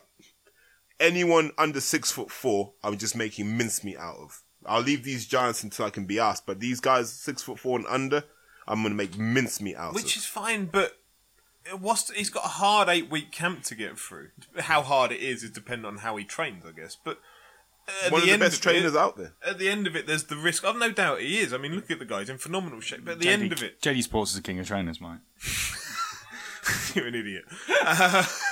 At the end of it, he's still got to get in that ring, and there's still the risk that if it's not the back going, if it's not the shoulder going, it's now the Achilles going. Do you know what I mean? Like, He does seem to fall apart an awful lot. I used to love my dog Buster, but like he got to good old Buster. Yeah, he got to like 16 years old, which in dog years is like 5,000 or whatever. And like he started walking into doors, and like at that point you go, it's all right. He's walking into doors, but we'll let him off that. And then he started to shit indoors. And there's only so many of these symptoms before you go, right, you need a spade to the head. Like, you need to have this ended now. And I'm kind of thinking that's where David Haye's at. Well, no. You compared David Haye to a terminal dog. No. Let's be objective about this. If we look at that Bellew fight, on one leg, he was still able to evade the shots that were coming from essentially a cruiserweight. He was able to still manage that whole situation. So it's not like we're looking at a guy going, mate, you're slow, your reflexes have gone, you can't protect yourself. We're not looking at that, and we're not looking at a man who's had war after war. This isn't a Ricky Hatton scenario where the guy's taken an absolute hiding. It's let the man test out his Achilles. If his Achilles is robust, as these surgeries tend to make them now, modify your style a bit. I mean, it'll be probably a 12, 14 week camp just to get back to where he needs to be. And let him have the Bellew rematch. Like, that's as Eubank would say, that's the Warriors code. So I have a question therefore. I realise that David Haye's obviously the greatest. As time's gone on, he's got older, right? Obviously, no, he hasn't actually. He hasn't aged since 2012. Right. So, but the question I have is, as he's got bigger, has that coincided with the amount of injuries that he's had? Bigger from when? From when he was an amateur? What I'm trying to get at is his future going to depend on whether he has to choose between the size or drop some of that weight that he's been carrying to sort of ensure that he can fight into the future? David will always fight at around 102 kilos. That's a good heavyweight size for him. He was this big. He was 16'9" for the Bellew fight because he couldn't run. He had an Achilles injury. He couldn't run, so he couldn't burn the weight off. That's really what the issue was. It was I can't get down in weight because I can't do what my body normally responds to. Let him have two legs where he can do a bit of jogging or work the treadmill or whatever, and then you'll probably see him down at the low 16s, maybe 16 dead, and. At that weight there, he can still knock people out. And let's be honest, that's what we want to see. We want to see guys show up, knock people out, move on. Do you think that will happen? Do you think the Haye Bellew will come to fruition? Yes, because let's look at Tony's requirements. Tony needs 1 or 2 massive fights. So you've got to rank David Haye versus the rest of them. Does Bellew Haye 2 do more than Parker? Yes.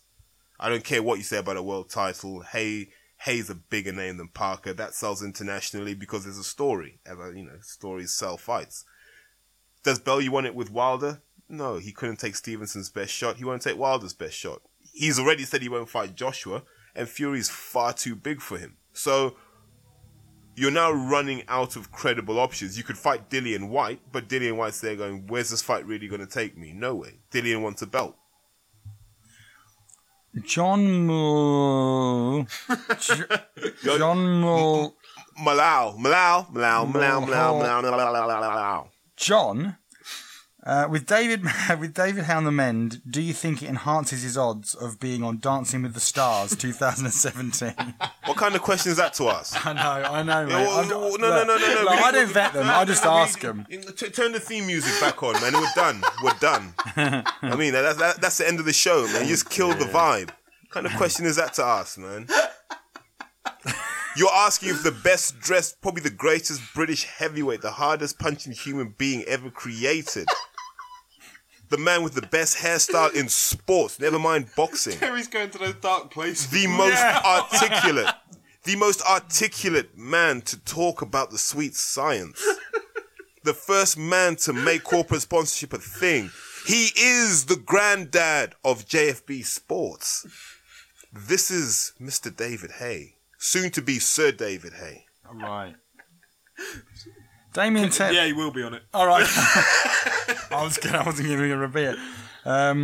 Damien Taylor asks, is it possible for a boxer and a trainer not to get on personally but be successful in the ring? And do you have any examples? Speak from my own experience. There are times your fighters piss you off. There are times when you piss your fighters off. You argue all the time. A fighter will get rid of a trainer when he doesn't trust him anymore. And he doesn't believe that fighter, the trainer can take him to where he needs to be. An example, and it's not really publicized, but it's true. Kovalev and John David Jackson. So John David Jackson doesn't... there's a lot of what Kovalev does that Jackson doesn't like. And because of that, there's a lot of tension in that camp. And that's probably some of the things Andre Ward alludes to in interviews. But if you remember the fight he had against Chilemba in Russia, the day after that fight, John David Jackson does an interview and basically slags off Kovalev and goes, the guy's out there selling tickets. He shouldn't have been doing that. He was trying to get tickets for his family for the fight. He was, doing all of this promotion. He just wasn't training. He thought he could take it easy.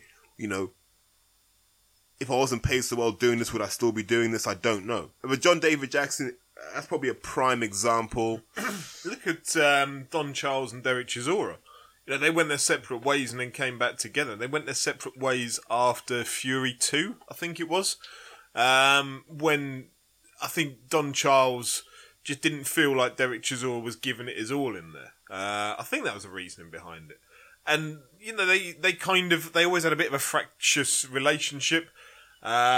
And they went their separate ways. But then ultimately, I think, wherever it was that Chisora went off to after that fight, and I can't remember which trainer he was with in the interim. He was based out of St. Pancras for a bit, wasn't he? Yeah. It was a bit of an odd situation. I'm not really sure I think he was probably training himself. Yeah, not really had a home or a trainer, I think. But then they put their heads back together and realised that actually, irrespective of what's gone on in the past, they need each other probably equally, I'd suspect, because Don Charles will be getting paid fairly well out of Derek Chisora. The most what they're in it for. Very underrated trainer, Don Charles. Sometimes I give him stick, but he's a good guy to have from day one. If you buy into his boxing philosophy, there's probably no one more complete at translating that into a fight style. Look, the thing about the fighter-trainer relationship, I always say this, never change the trainer. It's rare that you become more successful after moving trainers. Because just like a fighter has to find that emotional connection with what he's doing, a trainer has to find that as well. So you go harder for the people you've had from day one than you ever will for the guy that comes in down the road. Because you've molded that fighter. A part of you is in them and a part of them is in you. So it's very hard to win in a bad camp. That's the only way I can put it. Let's look at relationships. Mayweather Senior. They have rows all the time, but they're family, so that doesn't last very long. Everyone saw the 24/7 where Floyd threw his dad out the gym. But they're flashpoints. If you don't get on with the trainer, you'll normally go your separate ways pretty quickly. Okay, moving on in terms of our questions to completely different topics. Okay, what's the question? Out We're of talking interest. Andre Ward. Are we? Well, what's the question? Well, I'll tell you in a second. When you find it. What can Kovalev bring to the rematch with Ward? Nothing. What's his best chance to win? Nothing. There's nothing. His best chance to win is knockout. That's the only way he's doing this, is to... I'm not really sure how he does it, but to pressurise Ward. But you saw the second half of that fight. Ward had worked it out. Ward had, broken the code by that point and was able to manipulate Kovalev. Can Kovalev come in a different way? Not for me. I don't see it. Nah. When you're trained by John David Jackson, you're hoping for a knockout, because if you saw what happened when John David Jackson worked with Hopkins against Joe Smith, Hopkins looked lost in there. There comes a point when you've got to revert back to those who know you well, and I just don't think Kovalev really trusts the Jackson methods, because he doesn't box in the Jackson style anyway. What can you do? You're hoping you land another one of those right hands and force Ward to chase the fight.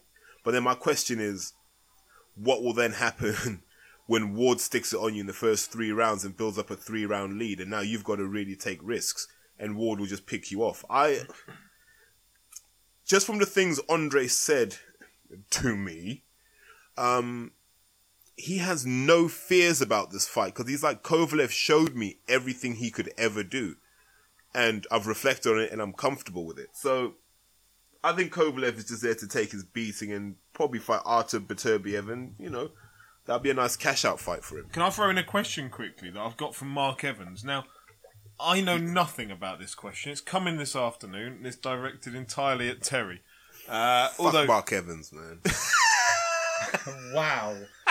Can I just make sure that was a Harry CB's question? So cheers for the question, mate. I didn't know. What's this question he's got? Because I haven't seen it. As you Right, guys know, no, it's come in 49 minutes ago, so whilst we're recording this.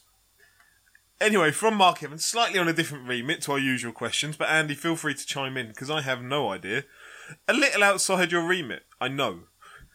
But I'd value your opinion on nonce Captain Trump's safety. Chappers, Terry, will know someone who knows someone who knows. Which of the NSA, CIA, DHS, TGV/BLT's assassination plans is best? What? To take out Donald Trump. Terry's eyes have lit up. To the point, he said it's a bit out of your remit. I had to get him to clarify what the question was, because I wasn't really sure. So there you go. Slightly. Keep it short. So, it'll be an airline-related incident, because most assassinations of leaders happen with airlines, because you can rapidly dispose of evidence. If you actually think about it, the most dangerous thing most world leaders do is fly, because most plane crashes involve world leaders. So it'll be some sort of airborne-related incident. Is that a fact? Most airplane crashes involve world leaders? No. But the way most world leaders die is normally from a plane crash. Okay. So it'll be a plane crash. Who would be behind it? It's mostly the CIA in these sorts of scenarios. So why would that be any different? They are the most powerful group in the United States. Forget the NSA. It would be a good land grab for the CIA to hopefully subsume the NSA and GCHQ and create a transatlantic, form of New World Order based out of Langley, Virginia. There we go. Fuck Mark Evans. We've gone entirely off piste here. Yeah, I'm sorry. I want to report that to Twitter. We get that account blocked forever. Back to the boxing. Yeah, I've lost it there. But, right. Getting back on track, Patrick Smith asks, can a team dispute a score if a judge comes out and says they made an error? The first question I'd ask is, has a judge ever come out and said, oh yeah, I made an error? Yeah, they did. Somebody tweeted me. We were talking about the 10-6 scores from last week, and somebody put... I saw that, yeah. Gave us some examples, which is great, so thank you for sending those through.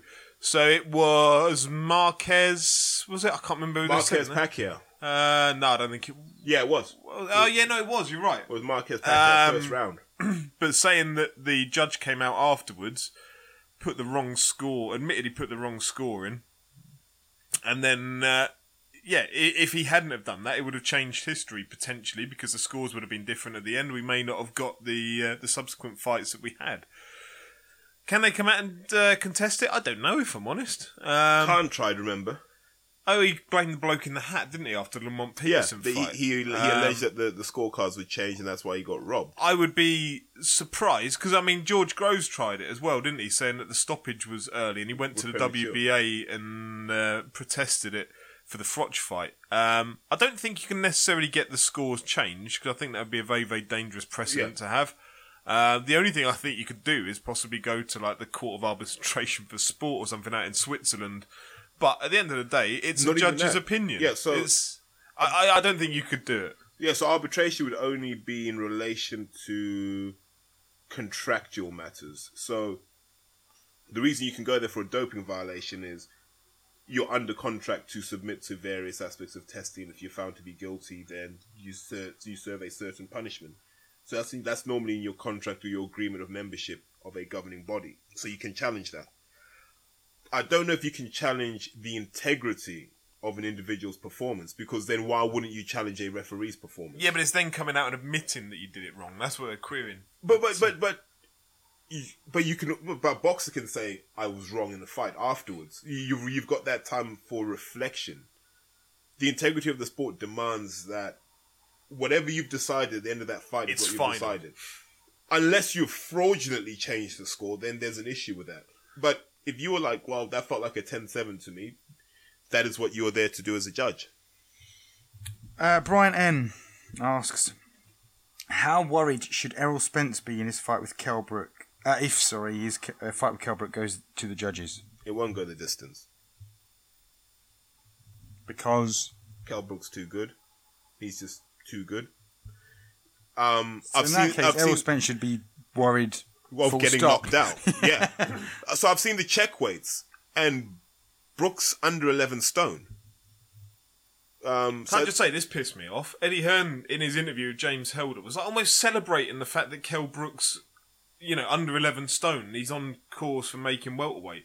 That's a fucking minimum expectation, isn't it? Like, why is anyone celebrating the fact that he's probably going to hit weight? Well, but one of the interesting things is this seems to be the easiest way that he's made weight, which then makes me reflect, and I say to myself, what's he doing? God. No. But people say I'm Terry Tin Hat, but come on. I like that, actually. A man who's struggled to make welterweight for probably the last 4 or 5 years, and he's admitted that himself, all of a sudden eats Kellogg's bran flakes, and now the weights are dropping off. After going up to middleweight. Yep, and that wasn't just fat middleweight either, that was ripped middleweight. And that's all seemed to come off. So, you have to wonder what's happening. I'm not saying it's anything illegal, but they have something that we don't know about. Andy, I'm going to make you a Terry Tin Hat klaxon that you can just press every time there's a potential. Every time. It might get worn out. That is actually... Can it just say arsehole in Polish? If you want. Go for it. I'm not sure anyone prepared to understand it listening. It's enough that we know. Yeah. Yep, it is. What a vision. Oh. You're right, Andy. Are we getting tight for time? Don't worry, we'll squeeze the rest in. Josh Warrington versus Kiko Martinez is coming Square up. pegs in round holes. This is shit. Who cares about Kiko Martinez, right? Terry and I were discussing this earlier. I know Terry's going to give you some views on it in a sec. I just want to say from a general fan perspective, Kiko Martinez is a man who's come over here twice, been stopped, once by Frampton, once by Quigg very quickly, and then he went the distance with Frampton the second time round when Frampton picked up the world title. Kiko Martinez is damaged goods. I don't want to see Kiko Martinez, but the problem is, I don't think Josh Warrington's very good. And so this is like Josh Warrington's level, perhaps, is the gatekeeper, the damage gatekeeper. Up to world level. And I'm sure Josh Warrington will win probably a 120-108 decision. And he will go the full 12 rounds and they will say it was a better scorecard than what Carl Frampton got against him. When Kiko Martinez was like 5 years younger or whatever. Kiko Martinez isn't a young man. since those Quigg and Frampton fights, he's been off having semi-relevant fights around the world. He's not world level, and he's deteriorating with age. It's the perfect it's a perfect opponent, I think, for Josh Warrington, because it's not somebody who's particularly dangerous these days. But I don't want to see it. I think it's a terrible fight, personally. I won't be going to any effort to watch it. That's a name you can sell. They know that. No, Martinez did this, he did that. And it gives Warrington... 12 rounds with Frampton, yeah. And it gives Warrington the right to call out Scott Quigg and go, let's do this War of the Roses thing. And you against me. You've got nowhere else to go that's going to get you this sort of money. Then Quigg will go, I'm a level above. Then Warrington will go, prove it. And at some point, those two will fight, because I don't think Hearn has any ideas for Quigg. And I don't think Warren has any ideas for Warrington. Because ultimately, at 126, the fights that are going to happen are Frampton versus Selby, and then those two will go off and do other stuff. Warrington called for however long for the Selby fight, didn't he? And then when he got the opportunity, when Selby's team put it on a plate, he said, got married. "Oh no, I'm getting married." So if Selby or Frampton ever came back and offered that fight to Warrington, I'd expect Warrington to file the divorce papers, find a new missus, and organise a new marriage within about 24 hours to get himself out of that fight as well. Now, yeah, but the only thing I'm interested in that card is watching the second fight of the kid, Zach Chelly, just to see what he has as a pro. Was okay as an amateur, worked his corner a couple of times in the ABAs. Be interesting, because I think that will be a good yardstick for where amateur boxing in this country is. Because Zach was I think he was a quarter finalist in the ABA, so he went up for the final 3-day event and was probably unlucky, because that's a really good division. Like, the amateur middleweight division, really good at amateur level. You got Jordan Reynolds, Jordan Thompson, this kid Ben Whitaker, who does look something special. Any promoters listening, go and scout him out. Whatever he asks for, it might just be worth it. And you got Nicola Adams fighting this weekend as well, isn't you? Which she's fighting 3-minute rounds, which she requested herself. So that'll be interesting to see. Which flies against the guidance from, I think it was either WBC or WBA, where they said, we'll never allow women to fight 3-minute rounds. WBC, I think. Yeah. And they say all the medical evidence suggests the trauma received over the 3-minute rounds is more dangerous for women than it is for men. The good news is there's very little trauma on the end of a Nicola Adams punch. So... Why? Do you know why that would even have...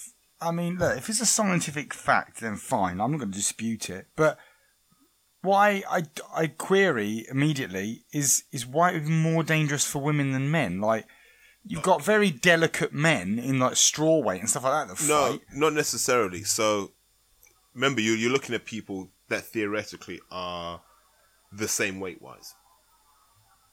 So, it's about what's your punch resistance against your peers.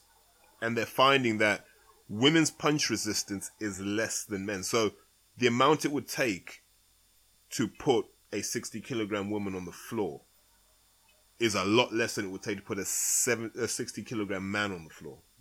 So with that, and the fact that, so the weakness of punch resistance compared to the strength of punch is vastly different in women and men. And that's the problem. It's that gap there which says these women can hit pretty hard, but they can't take what they dish out.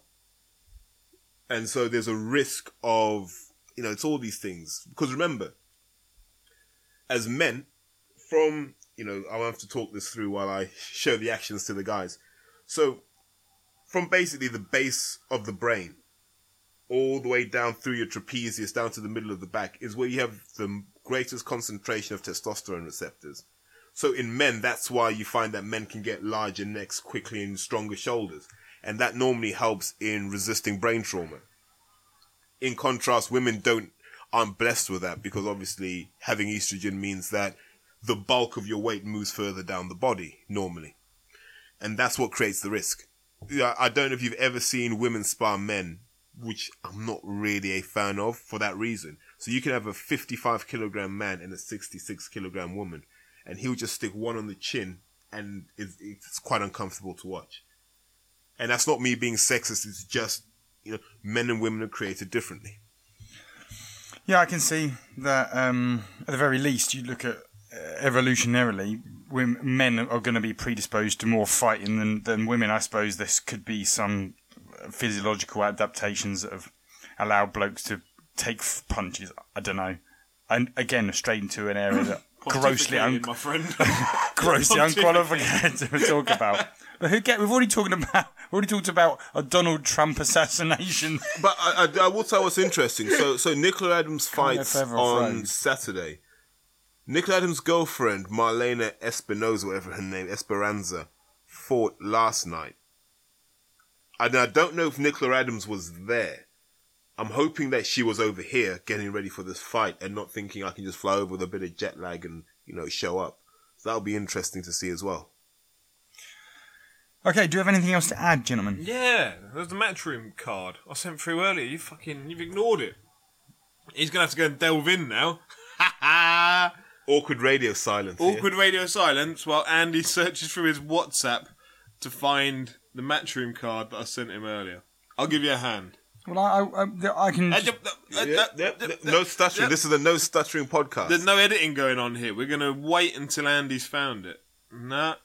I'm just going to have a drink. Rubicon, sponsors of just me. Yeah. Just for the record, anyone... Did I send it? Spy for the first time in the ammo gloves, and got to say they protect the hands, man. You can punch elbows, you can punch knuckle, anything, and you don't get hurt. So anyone, go and get those ammo gloves. The kids in the gym love the ammo gloves. For 60 quid, you're not going to find a better glove on the market.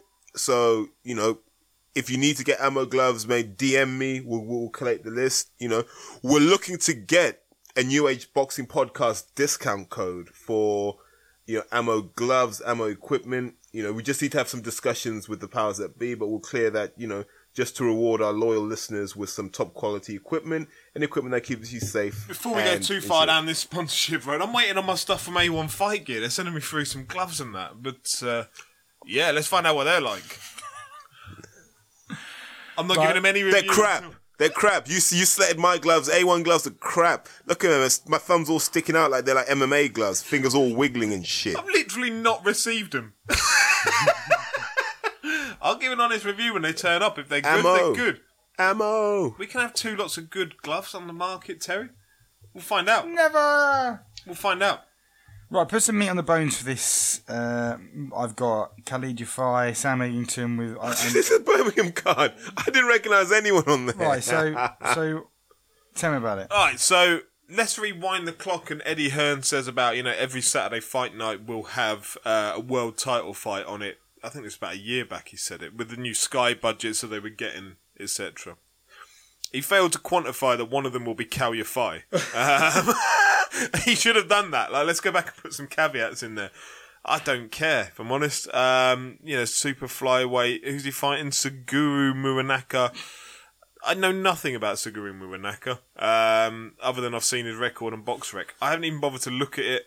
I don't care. That down at those weights for super flyweights, unless it's the likes of Roman Gonzalez coming over and fighting, then it's just no interest to me, if I'm honest. There's no disrespect to Cal Yafai. Actually, he did brilliantly in winning that world title, and it was a fantastic performance. But these fights don't interest me. It will interest me when it's people that I'm aware of, which is down to my own ignorance of the smaller fighting weights. But, I'm happy to admit that, and I don't really care. Is that relation? Gamal Yafai, yeah, that's his... so Sean Davis, that should be an interesting fight. Sean Davis is an interesting fighter against Gamal Yafai. I'll be okay with that one. The one that really takes the piss...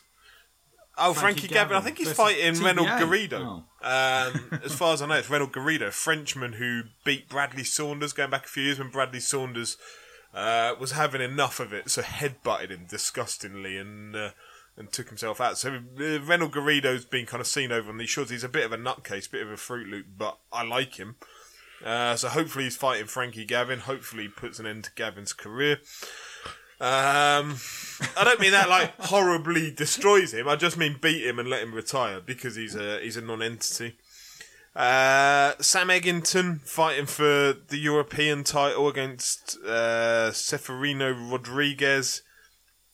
Put your hand up if you care about Sam Eggington as a fighter. I'm not going to see many hands raised over the top. I don't know what he's got on Barry Hearn. Barry Hearn seems to have this emotional investment in Sam Eggington that he's going to back him. it seemed he was personally offended when Eggington didn't really perform against Bradley Skeet. He didn't perform against Bradley Skeet because he's an agricultural fighter, and Bradley Skeet is a quite technical, well thought out fighter, and that shows the level. So I don't understand why they're still continuing to try and push this. And I know they've got the narrative behind it. Sam Eggington started his career wanting to be a journeyman, and then realised fairly soon into it that he couldn't do that. He was too good to do that. Went on and won a prize fighter. Went on and won the British title. Lost it to Bradley Skeet. Now he's beaten Paulie Malignaggi on that undercard. And now he's going for the European title. But there's a limit to how far this lad goes. What are you trying to do with him? You're not going to build him up to be like a Kell Brook opponent in the future, because he's not good enough for that. He's not good enough for a world level welterweight fight. They talked about Danny Garcia apparently rang up wanting to fight Sam Eggington, and then they couldn't quite arrange it. You could have arranged it. Don't fucking lie. You didn't arrange it. Of course you could have arranged it. He isn't good enough for that, and you know that deep down. So I don't understand, why is there still this investment in a Sam Eggington fight? Why are we still getting him on these Sky cards? He must be cheap. Don't fucking laugh. It's true though. I don't understand, why are we getting Sam Eggington pushed down our throats still? He's never going to be that good. And I don't have a problem with him not being that good, but don't push him down our throats. This is a guy who ought to be in the small halls. Ryan Kelly versus Adam Harbour. I know nothing about either. Lennox Clark versus Carol Horsejerk is what that looks like. Horsejerk. I like Lennox Clark. He's all right, actually. I'll give him his due. He's big super middleweight, knocks people out. I think they're trying to move him up towards the British title sometime. Okay. Yeah. Terry, do you have anything to add? Wait. So Lennox Clark. Oh, okay. Didn't he call out Daryl Williams for the English? Yeah, he did. I think I sort of triggered that. Apologies for doing that. I think I triggered that. So Lennox, if you are listening, my message remains the same. May the best man win. I'm always Team Williams because I've known Daryl for years. And I know he's going to finish business with Leon McKenzie. But if he fights you, may the best man win. That's what boxing's about. But I know he's a lad out of Leicester, isn't he? Birmingham way, I think. Yeah, somewhere. Or Nuneaton, something like that. Yeah. He iced Dean Gillen, who was someone that I'd spoken to a few times, who's a fireman that was boxing. And Lennox Clark, put him on oxygen. Really did a number on him. Gillen's not very good, but, Lennox Clark carries legitimate power. Lennox? Do you have anything to add, Terry? What, in general? Well, I know this is what happens. I get to the end of the podcast and I say, okay, I think we're ready. You go, whoa, wait. Big shout out to Ammo Gloves. Big shout out to JD Sports. Big shout. These people are important listeners. Not much there, but I will say something though. I believe you should always have more than one podcast in your locker. Now, I think we're number one. I know some people talk to me about the Boxing Voice. Nah, I like this kid, Truth and Facts Boxing. You appeared on there, isn't there? I might be there this evening as well. So, big shouts out to Truth and Facts. They love what we do, just for the record. So, there's a lot of love headed towards Andy and Martin as well from Truth and Facts Boxing. The reason I like it is that's a real boxing guy. So that's a guy who did the Golden Gloves with guys like Freza Kendo. He knows his stuff. And, get some really interesting guys. And what I like about the Americans is they look at it differently to us. For us, boxing is something we talk about as fans, but they get really into it. It's almost like it's of some real cultural significance. So, if you are going to have a second podcast, make it Truth and Facts Boxing outside of the UK. Otherwise, look, after us, listen to us, enjoy us. Go and listen to the Fight Talk guys, the Pep Talk guys, by all means. But if you need that international flavour, then, you've got to do the whole, get behind all of that. Truth and Facts Boxing. Gloves are feeling good. Ooh! Hands are lovely. I can shake hands with people and stuff. I'm not shaking or anything. It's all good. Big shout out to Big Dom Akinladi, man. You're boxing on May 20th. Keep living that dream. That's all I can say. I can't stop you living your dream. Live that dream. I don't get it. I know you don't, but why he's continuing to go for it. You take a man's dream from him, and what is there left? A new dream? A more accurately targeted dream? Also, shouts out to Big Vern 46, Russ.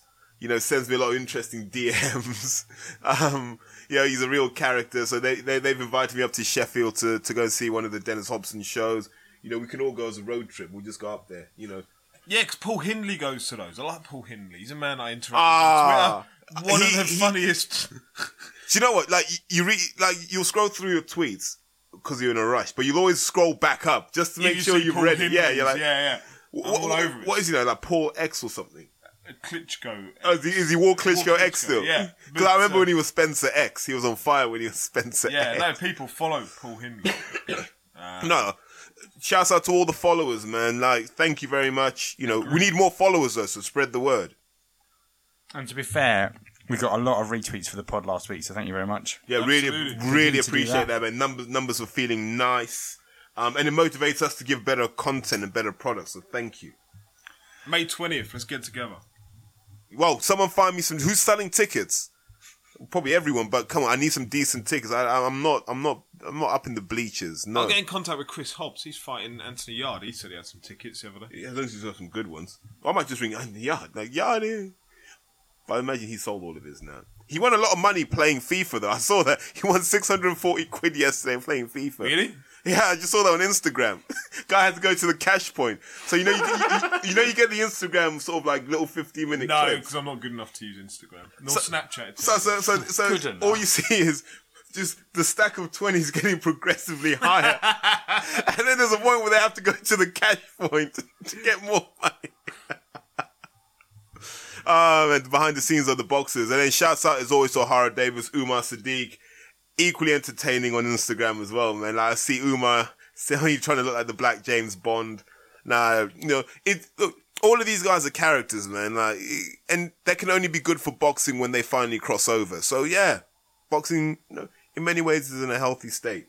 Shout out to Bruce Howie that we forgot your question last week, but it was a Klitschko Joshua, so I apologise. We'll get it on next time. Brad Pauls, congratulations on that win. Absolutely. Heard the night was heavy last night. I saw the Tabs and Terry Young, man. They documented that pretty well.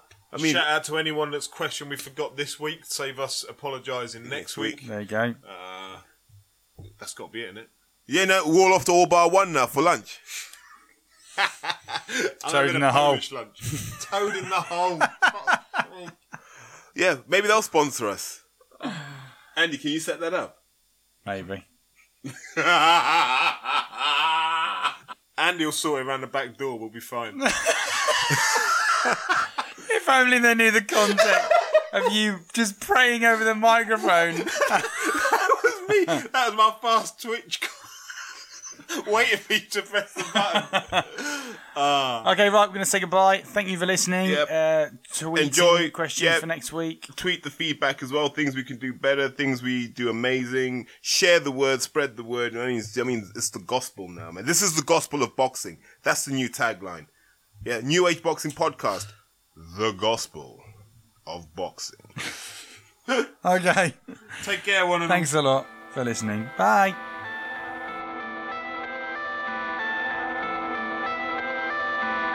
Spit it up.